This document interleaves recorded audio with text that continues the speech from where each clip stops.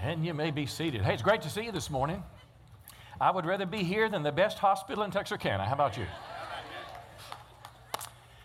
Well, I told my grandson last week that Pastor Travis was for the Patriots. He couldn't believe it. Several were, and this was the expression on his face when he heard that. It's like I could just read his mind. He's saying, hey, look, the Patriots quarterback, he's okay, but the Eagles quarterback, he's going to be a pastor when he quits football. The coach thanked Jesus in front of the cameras for the victory, and he even led the team in the Lord's Prayer. So you should take advice from him. He'll tell you where to go. Pastor Travis, we love you, though, buddy. I know it was hard last week. He and I watched it together, and it was a difficult day for him. Hey, we're going to finish the series called Pursuit. And by the way, we have more room. We're thrilled you're here today, but we've got more room Saturday night in our Sunday first service if you want a little more space. But this series, Pursuit, we've been on really since the first of the year. And it's been my desire to help you prioritize your life around God and His will as we go into this new year. I mean, it's already here. New Year celebrations are long past. But my hope is the Lord Jesus Christ and His will for your life will be the top pursuit in your life in this new year. The first few weeks we talked about spiritual disciplines and priorities. The last couple we've talked about how our spiritual and our material world join together. They're not separated because what happens materially in our world and our finances affects us spiritually. We read the text from the book of Acts, Acts 20 verse 35. Jesus told us to remember the words of the Lord Jesus. Paul is saying this, and Jesus said it's more blessed to give than to receive. We learned about what that means. It seems awkward. It seems odd to me. I have a selfish side to me. I tend to be like this rather than like that. But we learned about generosity last week, how generosity can be a way of life for us in all things that we do. We learned the first week about our giving to God and to God's work through our tithe and our offering, how it prioritizes our life. Well, this morning, I want to talk about a spiritual disaster that can undermine your pursuit of God. I'm calling it Lamb's disease, L-O-M-S, Lamb's disease. How many have heard of it? Well, you were here last night. That's not fair. You won't find it in the medical journals, though I suggest it should be in the journals of psychiatry and psychology, the DSM-5. It should be there because it can literally affect the way a person thinks, the decisions they make in their life. Judas Iscariot had this disease and betrayed Christ for a handful of coins. The Pharisees, deeply religious, but they had this disease. They had Lamb's disease. They were ones that crucified Christ. There's a story of a man I very much identify with. He was a young man. He was called the rich young ruler in the Scripture. He had a heart and a bent for God and following God's ways, but he caught Lamb's disease and it separated his heart. He literally lost and walked away from his eternal soul. So when I use this abbreviation, Lamb's disease, I'm talking about the love of money. And it can be fatal in our life. And if I can illustrate it with some pictures, we've been in this series of pursuit. It's like as a Christian, I'm going up this mountain. The mountaintop is my goal to reach the calling of God in Christ. I'm not going alone. I'm going with other people. It's treacherous sometimes. There's falls. I've got to be careful.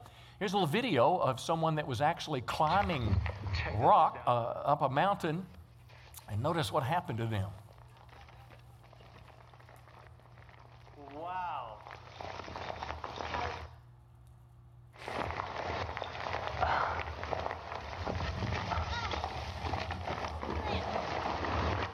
Wow. Now that's her boyfriend recording that. I think we've seen enough of him. How about if this sign was on the mountain where they were walking? Watch for falling rocks. Now, they could have chosen to ignore it, but how many know if they heeded that sign, they could have been spared from a tragic fall and accident? Just a few days ago, my niece, she's in California, goes to USC, and she was rock climbing or climbing a mountain hiking, and there was a group of young teenagers that was in front of her, and one of them had a little crisis, started to yell, and she looked up and a rock the size of a grapefruit hit her, and she fell down a mountain like 30 feet before she stopped and had to be airlifted out. Now, thankfully, she's okay, but there's a danger in the pursuit up the mountain. And this is what I want to talk about. It's like the flu. I mean, for 3 months now, they've begged us to get flu shots. Flu is everywhere. I guarantee you, it's either been in your home or you know somebody near you that's had it. If you're out in public, you're probably looking for the little dispensers, you know, with the alcohol. You go to the grocery store, you want to wipe the cart off. You're wiping doorknobs. If somebody sneezes, you back away because you don't want to get the flu. You don't want to get this disease. And listen, nobody wants it. Tamiflu, I guess, can help it shorten its duration. But there's a disease that can affect us spiritually. Again, I'm calling it Lamb's disease. And I want to contextualize this in Matthew chapter 13. Jesus gave us what's called the parable of the sower. And Jesus gave us kind of a warning of what to watch for, to be careful so we don't lose our spiritual life, so our spiritual life doesn't fall by the wayside. He gave 3 examples. The first one, Matthew 13:18, Jesus said, listen to what the parable of the sower means. And the picture is someone's literally a farmer sowing seeds. And he talks about how these seeds fall in 4 different places. And the goal is, in the Christian life, is that seed, which is a picture of God's Word, the Bible, how it affects our heart, the words of the Holy Spirit, how it makes us grow spiritually and become the person God wants us to be. But what he's saying is, not all seed brings a fruit. And the goal in this parable was that every Christian would grow to maturity. And here's what he said that happens to those that fell by the wayside. He said, verse 19, when anyone hears the message about the kingdom, that's God's word, but doesn't understand it, the evil one, that's Satan, he comes and snatches away what was sown in their heart. That's the seed on the path, or like seed sown on a sidewalk. So literally, there is a real devil in the world. People can hear the word of God in church, on the radio, a friend could share it. And it's almost as if they step back and say, that's not true, or that's not speaking to me, and it's like it evaporates from their mind. Well, not every time, but certainly on some occasions, that can be a spiritual thing when Satan is robbing the word from us. The second one, in verse 20, seed falls on rocky ground, referred to the one who hears the word of God, receives it with joy, but they have no root. They only last a short time. In other words, they're not mature. They don't grow in their spiritual life. That's why we want to encourage you to read your Bible every day. We applaud you from coming to church to worship the Lord, to learn the Bible. But trouble or persecution comes, they fall away. Now here's the third one we're going to focus on this morning. And I want you to see that of all that Jesus could have said, one of the biggest things he said that can be a hindrance in your spiritual life is this. He said, seed falling among thorns. So imagine we're sowing seeds and weeds grow up all around it. It refers to someone who hears God's word, but notice the worries of this life, temporary things, and the deceitfulness of wealth, the deceitfulness, the lure of it. It will choke the word and make it unfruitful. Now, if I can illustrate with this picture, if you can see that this is a tomato plant right here. But you can see it surrounded. There's crabgrass, and this little bitty seed that you could barely see the size of a pin will grow into something that will take all the nutrients. Other plants would go around it, and if they don't get the weeds away from it, no tomatoes. When I was a boy, I was raised on a farm. We raised cotton. And my dad would make me, back then they didn't have as good chemicals as we have today, and we would get most of the weeds through the cultivator. But some would slip by, and Dad would send me out there with a hoe, or I'd even pull some of them up by hand, called a cuckleburr. Have you ever heard of a cuckleburr? Yeah, they're just this demonic little thing, got stickies all over it. And they look like the cotton when it's little. But when it starts growing, it takes all the nutrients, and it grows larger than the cotton, and it covers it. It blocks the sun, so the cotton doesn't bear fruit. Well, that's a picture of the danger of Lamb's disease, or how if a Christian doesn't handle money the right way, it can affect their spiritual life. And that's what I want to teach you about this morning, how to handle your money the right way. I want to teach you how to enjoy what God gives you. If you're blessed, listen, if you're able to take a nice vacation, own a nice car, whatever the case is, you should never feel guilty. I mean, no, that's the blessing of the Lord. The Bible says the blessing of the Lord makes rich and adds no sorrow to it. Deuteronomy says it's God that gives us the ability to obtain wealth. You know, so if you're living a blessed life, don't ever feel guilty because of that. But what we want to be careful of is that money doesn't become our number one pursuit. And this is the great danger, because in our society today, everything is done through the medium of exchange of money. If we lived 50 or 100 years ago, if we lived in an agrarian society, or if you lived in the wilderness of Alaska, you'd have to take care of yourself, and you'd be more apt to pray when you planted your garden, because you know that there's no Sam's in the wilderness. I mean, you can't just get up and go to Albertsons if your garden didn't grow. So there's more deliberateness. But today, as long as I've got money, I can pretty much do what I want to. And money is a good thing. It is what enables us to provide for our children. I pray for money every day. Jesus said in the Lord's Prayer, give us this day our daily bread. Friday, Rebecca and I, we went to Sam's, filled up the cart. We went to Albertsons. Today, we'll eat lunch after church. That's an answer to prayer. But somehow in all this, you and I can catch this disease that's worse than the flu. And I want to explain to you what love of money is today. I think it'll help you. Go to Luke chapter 16. We're going to look at two passages, one that Jesus taught and one that Paul the apostle taught. The second passage, I think, is the most balanced scripture in all of the Bible about how to have a healthy relationship with money. And then we'll talk about the antidote for Lamb's disease. Let's read Luke chapter 16. Now, it follows what's called the parable of the unjust manager. Luke 16 deals with this manager. It's a bad example to teach a good spiritual truth. Then he gives us these few verses we'll look at, and then he talks about another story, a parable of a man named Lazarus. He was a poor man, not the one raised from the dead, but a poor Lazarus, and he literally ate food with the dogs under the rich man's table. And both of them died. Lazarus ended up in heaven, and the rich man was in hell, but he didn't go to hell because he was rich. He went to hell because money had captured his heart. So this is a lengthy passage, but Luke 16, let's look at the first verse, verse 10. After the parable of the manager, Jesus said, he who is faithful in what is least is faithful in much. And the least is the temporary, the material world, in this case, the financial world. And he who is unjust in what is least is unjust in much. This is a very broad principle that applies to life. For example, if your first job, you go to the burger place, and your job is to put the toys in the Happy Meal. Well, how many know if the manager, if every fifth kid that comes in the door, you forget to put the Happy Meal in, you forget the toy, I mean, the manager's going to track you down. That's your job. Well, guess what? If you do that faithfully, that manager's going to see you're there at work on time, you're doing a good job. Before you know it, you're going to be over the grill. Before you know it, you'll be a shift manager. Before you know it, you're the assistant manager. Before you know it, you're managing the whole place, and perhaps you've got a degree along the way in business, and now you're on your own chain. I mean, that's the way life works. You're faithful with a little bit. It's the key to success. Well, then Jesus is going to translate this into something called unrighteous mammon. Jesus said, if you've not been faithful or in your stewardship or in your management of your material world, it was called unrighteous mammon, who will commit or how will God commit to your trust true riches? So it's like what I do with money and material things is a spiritual test. And it's not just money, it's my material world.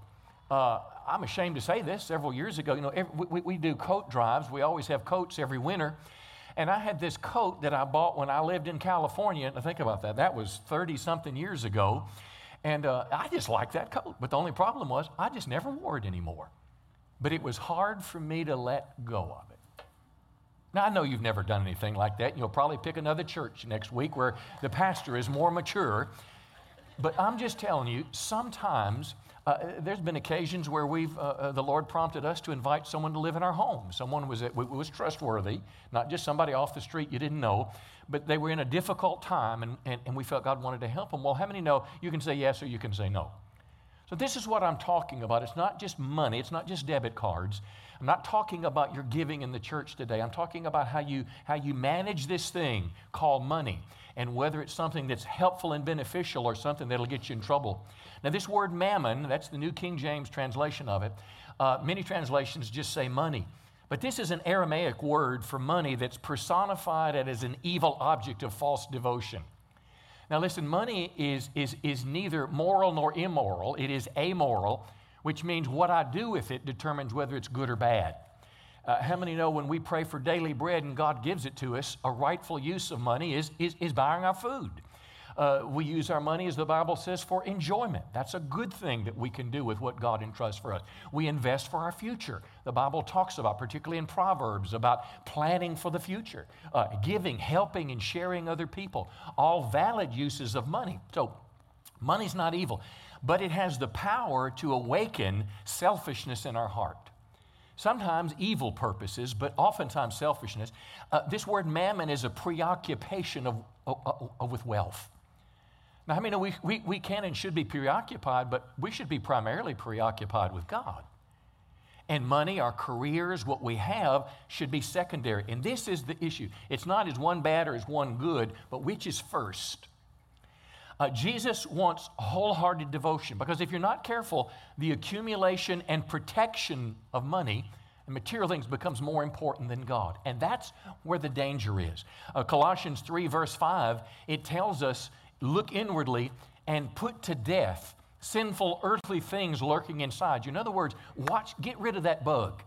I mean, if there's a flu virus after church, I wish I had a microscope to look on my hand sometimes. I shake a bunch of hands, particularly Sunday morning, and I try to make it a point to shake every kid's hand and, give them a high five and all that. And invariably, I'll see one coming, and he's doing this. And I'm thinking, give me a fist bump there, bud. but as soon as church is over, I go wash my hands, Why is that? I don't want any germ. I don't want to catch anything. And this is the portrait that he's painting here. Look at verse 13. Jesus said, no servant can serve two masters. And what he's saying, money, when it's the evil side, when it's used wrongly, when it's perceived wrongly, when it's desired more importantly than God, it's going to be your master or Jesus is. And only one can be first. Jesus said it, no servant can serve two masters. You'll hate one and love the other, or more understandable, you'll be loyal to one and despise the other. Now, I hadn't had a problem in a long time with daily bread. I'm grateful to God that I have food to eat. But it's that second part of enjoying what God gives me is sometimes troubling, because I like to buy things. Anybody? How many actually have a list of things that you'd like to buy? Come on, let me see your hand here. Me too. Way more honest in this service. The last service, only 2 people raised their hand, filled with liars. Now, whether yours is written down or it's on my little computer printing program. And here's the deal. At this stage of my life, it's that stage that I have to watch it. Because nothing I buy is evil. I don't go out and I don't spend it on porn. I don't go out and I don't buy drugs. I don't hire hitmen for church members I don't like. I don't do things like that. But for me, the danger is I'd really like a vest. This little sharp hunting vest from Max Prairie Wings. Looks cool. Got a little emblem on it that nobody knows what it means, but it's cool. And there's an orphan from Burma, and it takes $75, and you have to make the choice. That's where the challenge is for me. And I'm not knocking the vest. Listen, if you live like this with your material world and say, Lord, can I have that? And I'm asking him all the time. I pray for things. I ask, Lord, can I have it? And if he says yes, I enjoy it. But if he says no, this is where the challenge is for me. That's where it's a master. Jesus said this, you cannot serve God and mammon. And notice verse 14, the Pharisees who, this is what I want you to say what it says. Love money. The Pharisees loved money. Now, these were the guys that preserved the Bible between the book of Malachi and Matthew. 400 years, there was no written Bible like we have it today, no Gutenberg press. And they were the ones that preserved the Bible, but somehow they were the ones involved in crucifying Christ. What happened to these men? I suggest to you they caught Lyme's disease. The Bible says they loved money, and they're listening to what Jesus said and made fun of him. See, it can affect your heart. Jesus, only by making God's first, the master, can there be freedom from money in our life. If God is here and money is here, listen, you meet your needs, you have fun, you do with it as the master tells us. This is why I think, personally, why tithing is so important. Tithing orders our material world around God first.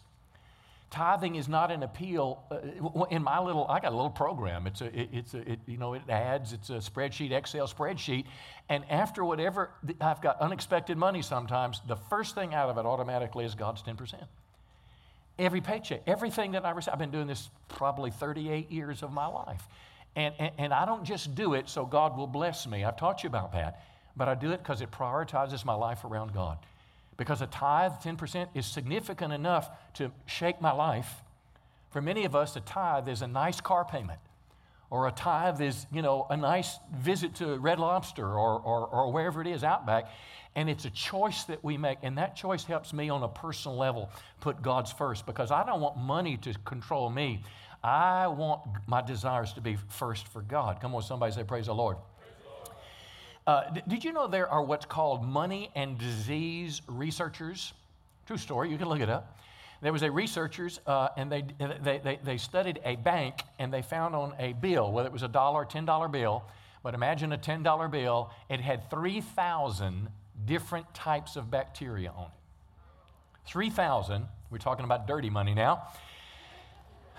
New York University had what was called the Dirty Money Project, and the head biologist said currency, dollar bills, hundreds, may be one-way antibiotic-resistant genes move around cities. Now, I share that with you not because money is bad. If you think money is evil and bad, would you please give what you have to the person next to you right now? Come on.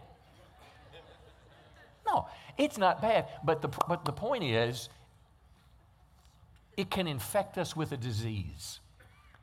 If you see your kids, we would tell our kids this all the time. They would get a quarter when they were little or something, and they're going to put it in the little machine in the grocery store, and what do they do with it? Put it in their mouth. And we'd say, get that out of your mouth. That's dirty.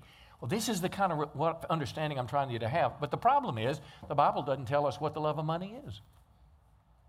When Jesus said they love money, he didn't tell us the specifics about it.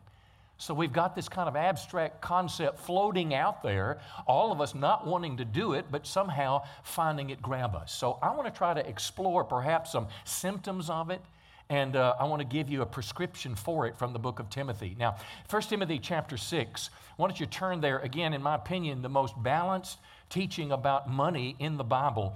But the context of 1 Timothy is about false teachers. These are religious, presumably Christian people. And here's what he says to them. He says, these people always cause trouble.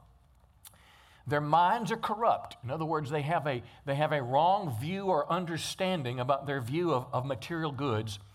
He said they've turned their backs on the truth.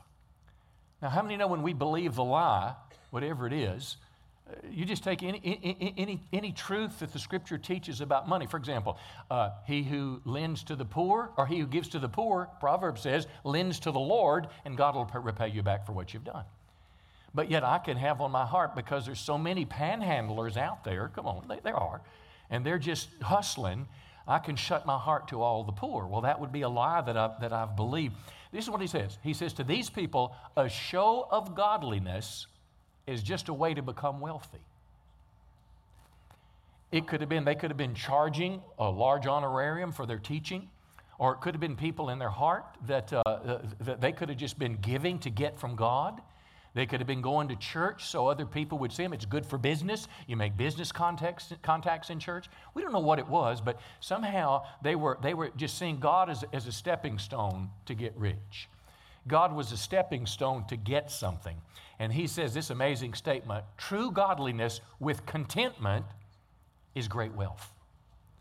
Now this word contentment, it means being happy with what I have. Now the Bible doesn't prevent us from wanting more or to have nice things. Ambition is not a bad thing. Listen, my daughter's getting ready to go to college, and I want to do everything in my power to help her have a great experience. I hope every one of you have dreams about your future. If you're starting out in your first home or you're renting an apartment, I hope you get a beautiful home one day. I hope, you watch Extreme Makeover or one of the TV shows. My wife's already wanting to redo our house now because they're watching one of those, what do y'all watch? Fixer Upper. I mean, those are Texas people. That's got to be good. But those things are not bad. But they carry a disease that if I get the disease, what could have been good turns into something bad. Are you with me on that? And I'm going to try to explain it as I go. Maybe I can illustrate it this way about contentment. I know people personally who drove a used vehicle, didn't like it, and finally came to a place in their life where they could afford to buy a new vehicle. And they got it, as proud as they could be, until they got in the car with their friend and their friend, similar vehicle, but it had a gadget on it theirs didn't have, and they no longer like their vehicle. Well, you pick anything you want to. How about some of the new cars that have a little start feature where you can, be in the house, it's cold, and start your car and the heater comes on. Well, I don't have one of those. I'm not going to be happy till I get one. And you can get one. You can go and pay an extra $300 a month for a payment for the next 7 years, and you can have one. But you'll only use it half a dozen times a year. Are you with me today? In our world, there's this sense that and we've all got something we aspire to. Years ago, it could have been the Marlboro man on a horse with a cigarette coming out of his mouth. Or it could be a lady in a business suit driving a BMW. But we have an aspiration for something materially, and we think when we get that, we're going to be happy. And that's where the illusion is, because happiness doesn't come from what I have.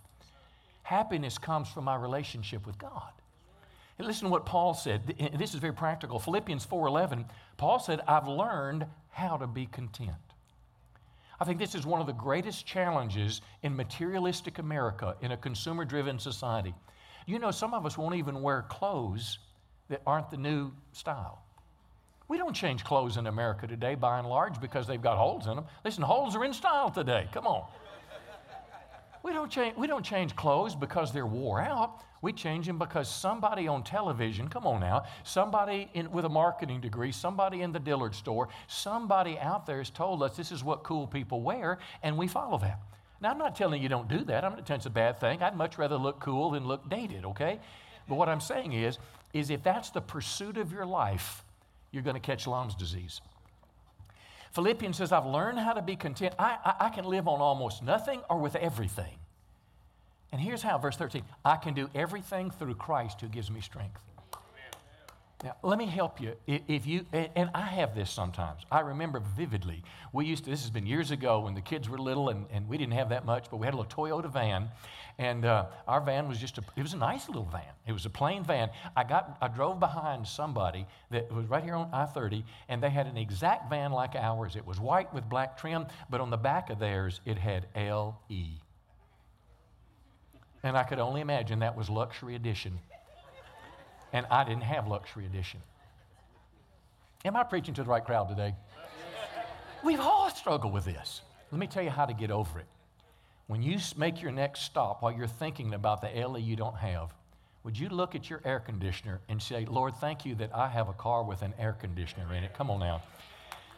I've driven with just windows before, and in August, that's not very fun. Lord, I thank you. I may not have an 8. Listen, there was a day when you had to have an 8-changer CD, and you had so many CDs stuck in that thing, you didn't even know what you had. Are you with me today? But you had to have one. And today they don't rarely even come on new cars anymore because everything is downloaded. But if you can just say, thank you, Lord, that I have a radio. Come on. I may not get 40 miles to the gallon, but thank you, Lord, that I get 20 because I could be getting 15. And if you will begin to thank God for what you do have rather than what you don't have, I promise you contentment will be yours, and you just may find that God will bless you when you're content. Come on, give him a good hand. Verse 7, after all, we brought nothing with us when we came into the world. And I want you to say this with me.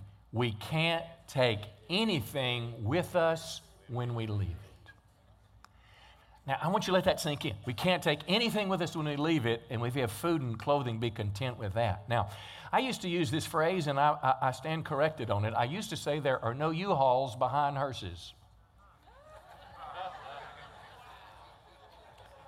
This must be from California, is all I can imagine. Let me read you a verse. Leave that up there just a second. I want you to think about that. Now, if you're an Egyptian pharaoh thousands of years ago, when you're buried, you bring all your 300 slaves in with you and your wife and everything, and everybody dies together to go into the afterlife. You know, that's the craziest thing. Anyway, Ecclesiastes chapter 2, verse 18, Solomon said this, I came to hate all my hard work on the earth because I must leave to others everything I've earned. He was rich. He was prosperous. He had buildings. He had it all, but he said, I hate it. Who can tell whether my successor will be wise or foolish? Yet they will control everything I have gained by my skill and by my hard work. So what's the point in that? Eternity is forever, and absolutely everything you own in your life right now is either going to end up in the garage sale, the garbage, or in your estate in your lawyer's hands. Are you with me today? You cannot take any of it with you. And if that's true, then why am I driven to get more money and stuff and ignore storing up treasures in heaven? See, how do you store up treasures in heaven? It's the good works. It's the giving to God. It's the helping people. But if you're not careful, we can live everything with this myopic view. Do you know the more you have, the more money and time it takes to take care of it? I don't care what you have. We have this beautiful picture of Bethany, my daughter, when she was married. And of course, if you have to have a beautiful picture, you've got to have a beautiful, inexpensive frame. And it's hanging in the hallway, and they put a cheap wire on it, and it falls on the ground and nearly breaks. Are you with me today? Everything you have. We got a grandfather clock years ago from somebody we knew, and now it's broken and doesn't work. I mean, I don't have anything in my house that I don't have to paint, fix, tear up, throw away, or do something different with. Now listen, don't get me wrong. I'm glad I live in my house. But if you have two houses, you're going to have twice the... I mean, whatever you have, listen, I have things in my life that I have not used in 2 or 3 years, and they're insured. Now, I'm confessing my sins, I guess, before you. All I'm trying to do is tell you, we live in a world where we pray to God to bless us, and God gives us nice, good things to enjoy.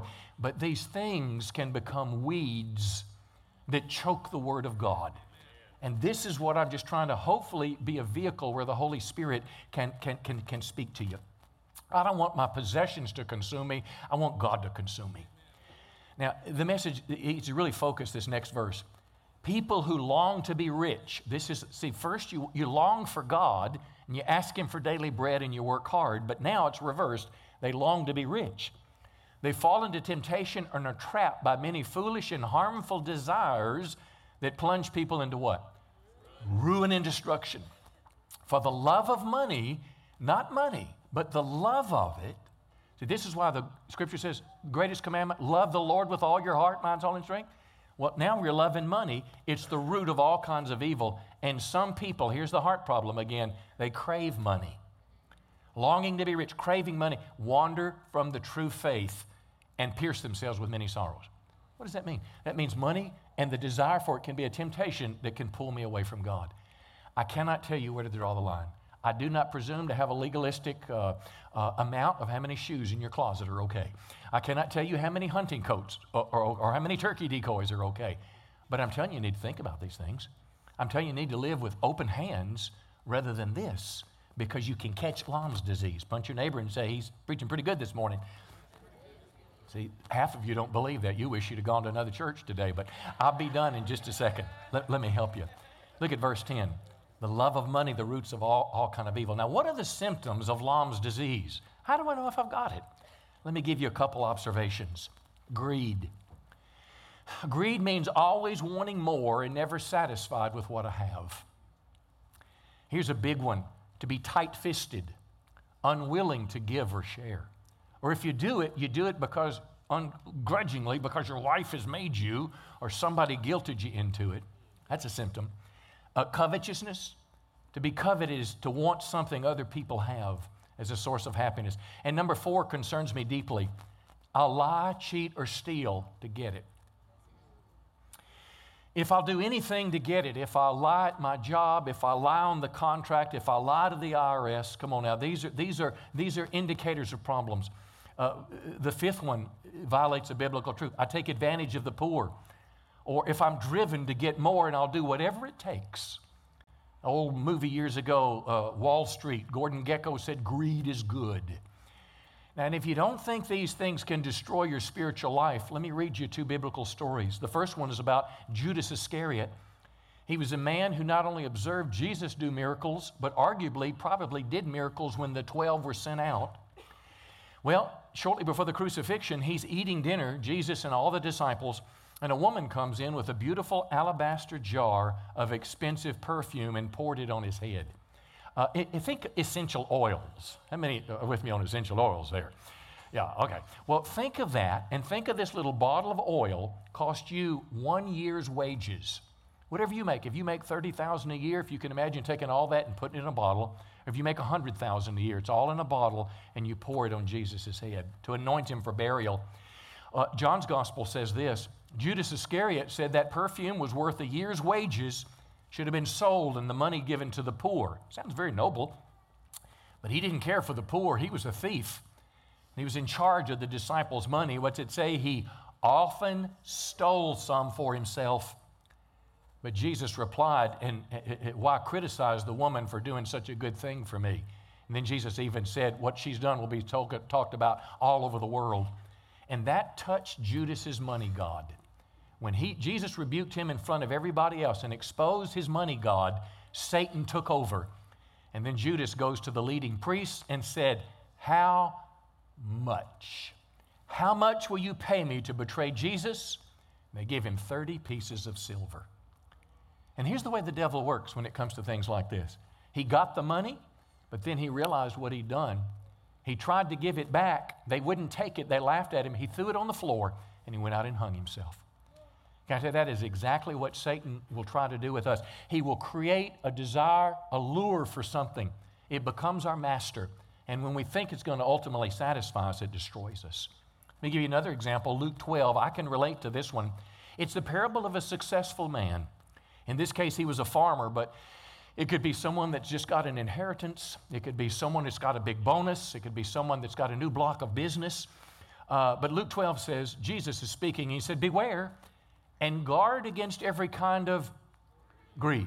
And greed is that push within inside us that wants more, that's not going to be happy until I get more.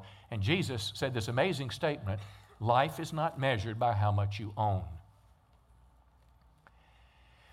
What matters when you and I die, and we will, is not the accounting that's drawn up of our estate.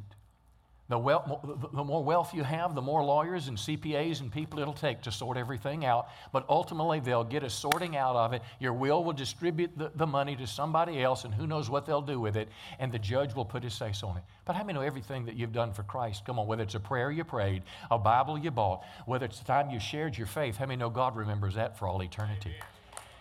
And this is in our material world. So Jesus said, your life is not measured by how much you own. And he told a story. He said, a rich man had a fertile farm. It produced fine crops. Here's the blessing.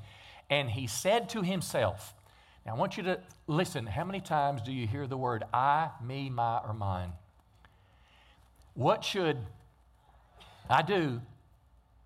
I don't have any room for all my crops. He didn't pray. He didn't ask God. He just saw that he needed more room for more stuff.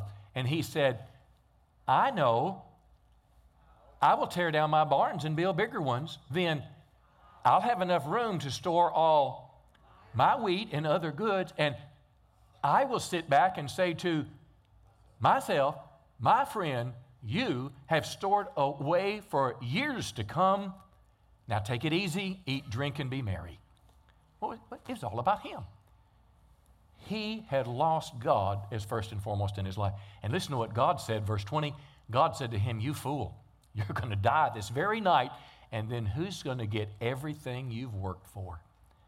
Well, I can answer that question. It's whoever marries your wife. I mean, she's going to be living in those bigger barns, and they're going to have plenty stored up.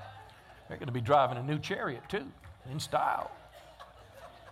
Look at verse 21. A person is a fool to store up earthly wealth and not have a rich relationship with God. It didn't say a person is a fool who's wealthy. It said a person is a fool who puts wealth above God. See, some of the wealthiest people that have ever lived have been dedicated Christian people, and they have done tremendous good with their money.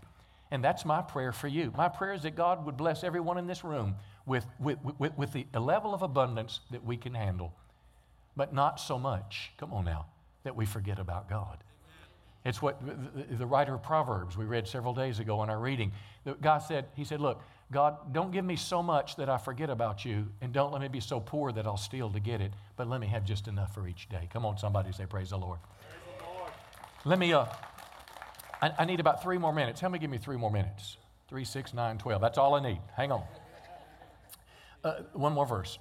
This is the antidote for Lamb's disease. 1 Timothy 6:17. Paul again writing, he says, teach those who are rich in this world, that's us, not to be proud and not to trust money, which is so unreliable. This pride is a sense of arrogance. It's a sense of, I'm the man. It's more than just self-sufficiency. It's more than self-confidence, but it's an arrogant, deceptive illusion that I'm the one that created all this, and I can keep creating it, and I can take care of myself. Money is unreliable. You don't believe me? Watch the stock market in the last few days. We're told about other bubbles in the housing market, Bitcoin, all the things that wealth disappears overnight. But notice what he says. Your trust should be in God. What does that mean? God is the source of everything I have. I challenge you, the next check you get, whether you give it to a bank teller or put it in the ATM or scan it on your phone, the next check you get, pause just a minute and say, thank you, Lord, for giving this to me. See, my source is not my job. My source is not Social Security. My source is not my mom, my dad. Come on, my source is God. Put your trust in God. And look at this phrase. Here's the balance.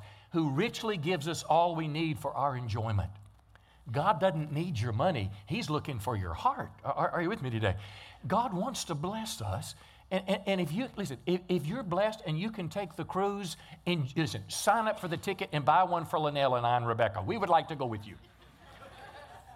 If God blesses you and you can enjoy something, thank Him for it. But again, live with open hands. It's just like the vest I talked about. Is it the vest? If I can't do both, is it the vest or is it this particular issue where I feel God wants to help me? But if God blesses you to do it, enjoy it with no guilt. But here's probably the most important verse of the day. Tell them to use their money to do good. What do we say you can do with money? I meet my daily bread. I enjoy it. I save for the future. What else do I do? That's the main things. I give to the Lord's work. But how do I use my money to do good? Well, here's what it tells us. Be rich in good works and be generous to those in need. What are good works? Investing your money in God's kingdom, investing your money in God's works, helping people that are in need. It's the great commandment. You cannot take anything to heaven with you, but you can take people that you've affected for Christ. And this is the antidote for Lamb's disease. Live with open hands, use your money to do good. Be rich in good works and generous to those in need. And look what will happen to you, verse 19. By doing this, they will store up their... Where do you think your treasure's stored? It's in heaven, friends, as a good foundation for the future, so you may experience true life. Come on, give the Lord a good hand this morning. I'm done. Why don't you stand to your feet here and let's close. Now look, before you slip out and run to Cracker Barrel or wherever you're going, I want you to take just a second and just have just a moment with God. I'm honored that you'd be here. There's a lot of wonderful churches in our town. I'm honored that you're here this morning, but I want to ask you this question. What has the Holy Spirit been saying to you this morning? It's not my intent to be legalistic and tell you how many pairs of shoes are enough or whatever the case is, but I have wanted to create some open doors and windows where the Holy Spirit could put some boundaries in your life. I have today, hopefully, taken some condemnation over guilt when God blesses you away. I have, hopefully from the Word of God today, challenged you to see that what you do with money and material things is a spiritual test. The Bible says in James, though, don't just hear the Word of God, be a doer. Just bow your head just a moment and just say, Lord, what are you saying to me? Just ask Him. And I'm not suggesting just a booming voice will come to you, but I am saying this. Lord, would you drop thoughts in our minds? Would you let this word that we've heard today, nothing but Scripture, let it be like seeds that fall in good ground. And now let these seeds grow up. I don't want to have weeds that choke the seed. I want to take the hoe in my mind, as it were. I want to pull up weeds so a godly life can come forth. Could we just take just a minute and say thank you to God for what He's given to us? I want you just in your mind's eye, picture your closet just a second and just say thank you. If you have one pair of pants and one shirt, or if you have 50, could you just say thank you, Lord? Wherever you're living, listen, if you spent the night in a borrowed room or if you rent an apartment or if you have a beautiful home, could you just say, thank you, Lord? And Lord, we just declare that none of these things are our own. They belong to you, and we want to be a good steward of what you put in our hands. My debit card, not mine. It's yours. And I want to say thank you that you're a good provider. And I want to do what the scripture says in Matthew. I don't want to worry about clothes and food and shelter. I want to seek first the kingdom of God and his righteousness. And God in his goodness will take care of me. Lord, grant me that wonderful gift of contentment. And show me, Lord, what to do with my ambitions and what to do with my desires. And help me live in a way that's pleasing to you. In Jesus' name. Everybody say it? Let's close this way. We're going to sing one last song and then dismiss. But I want to make a place for prayer. Maybe you're here and maybe there's something in the message has really stirred your heart. Maybe you feel a need to connect with God. Maybe you missed the earlier prayer time and you've got some real serious challenges out in the world. They're still there. And you want someone to pray with you. They'll have some just private time with you here. Be happy to pray or talk with you. But the most important thing we'd like to offer prayer for is your personal relationship with God. You know that little humorous picture we showed of the hearse with the U-Haul? You may not have a U-Haul behind it, but sooner or later, every one of us in this room are going to face death. And I'm not trying to scare you, but I want to just remind you something that we all know, but we suppress. One day we're going to stand before God and give an account for our life. That's why Jesus died on the cross. He died to make a way so our sins could be forgiven. See, all the things that I've done wrong, I can never atone for them by doing good. I cannot give enough money away to earn a way into heaven. My forgiveness only comes through Jesus Christ and what he's done. But I've got to receive that. I was raised in church, grateful for it like many of you, but going to church won't get you to heaven. How many know that? It's when you put your trust in Christ. Maybe you're here today and maybe you've tried to find happiness, maybe in my conversation about material things. Maybe you've lived your whole life trying to get them and you got them and it didn't give you what you thought it would. Something's missing. Can I tell you, friend, we all have a God-shaped hole on the inside we're trying to fill. We fill it with money, with things, material things, with education, with success, with status, with power, but it doesn't satisfy. It's like that bucket in our heart has a hole in the bottom of it and it just drains out. I'm telling you, friend, Jesus can plug up that hole because he wants a personal relationship with us. And can I tell you where it starts? It starts when you commit your life to follow him. It starts when you put your eternal soul in his hands and a life that was once lived walking your own way. You pause in a moment and turn to the Christ of the cross that's alive and say, Lord, I want to follow you. Maybe that's a step you need to make today. If it is, friend, I'm going to invite you when we begin to sing, just slip out of your chair and come meet someone at the cross. We will not embarrass you. People will clap their hands if they see you do that because it's the greatest step you'll ever make in your life when you commit your life to Christ. So if that's you or if you've gotten away from God and today you want to come back, we'd be honored to pray with you at that cross. So go ahead and sing our last song. Our prayer team's coming to the front right now to pray with you about anything. And if you need to make a step to Christ, don't vacillate. We'll see you there. I'm glad you were here this morning, Lord willing. I'll see you next week. I love you.